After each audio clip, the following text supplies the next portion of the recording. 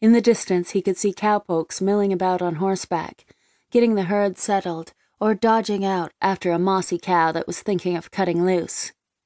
He counted maybe 10 hands in different positions working the herd, then watched as a Palomino pony darted out of the dust, quickly turning a large red steer back into the main herd. His critical eye noted the rider, glued in the saddle and upright the whole time, as the cow horse dodged and danced, pushing the animal back where it belonged. Will cantered up to the chuck wagon and hauled the bay to a stop as the big animal shook its head and snorted in protest. Several men hunkered around the small cook fire, drinking coffee and eating off tin plates. As Will approached the group, a bear of a man rose up from where he sat, turning dark, weathered eyes on him. "Howdy," Will called. "I'm Will Robertson, the new foreman." "I'm Benjamin Smith," the big man said, extending his hand. "I'm the old foreman," he drawled, shaking hands, as everyone around the fire burst into laughter. Will looked at them all, a warm blush creeping up his neck, turning his ears pink. Then he noticed that the face of the grizzled old bear who had spoken was smiling, and he smiled too. "What took you so long getting here, son?" he asked, a twinkle still in his eye. Will just looked at the man, his mouth hanging open like a fool, and the whole group howled with laughter again.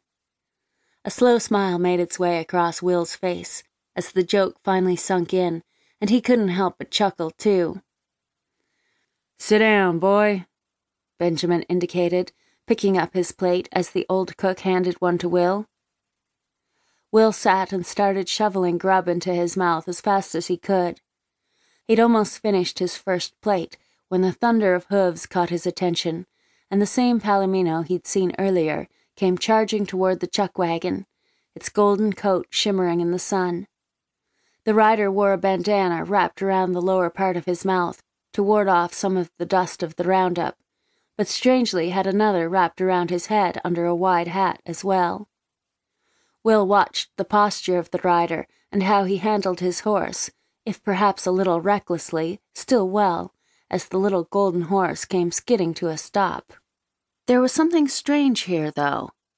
The rider, garbed as the other hands in boots, trousers, chaps, and flannel shirt, was rather short and didn't seem to sit his horse in the same way most cowboys did.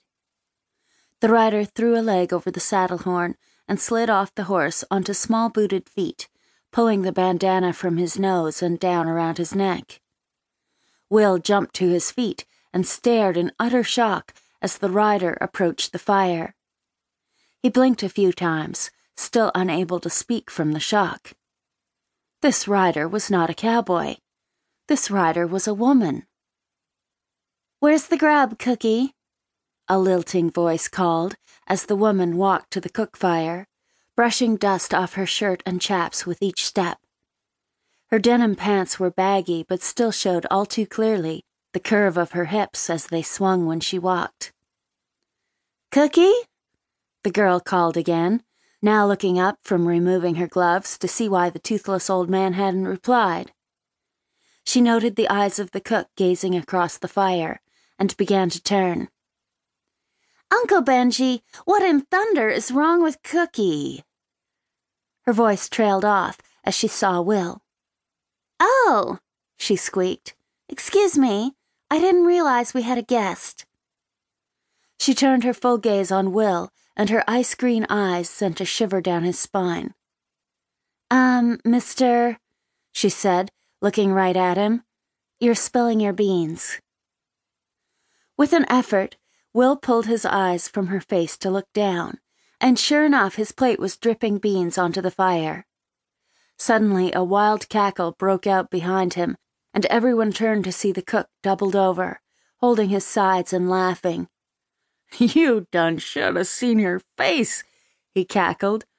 "Looked like you'd been plumb poleaxed." Then he was off again, consumed by laughter. Will shook himself with an effort, then snatched his hat from his head. "Ma'am," he said, still gazing at the girl across from him.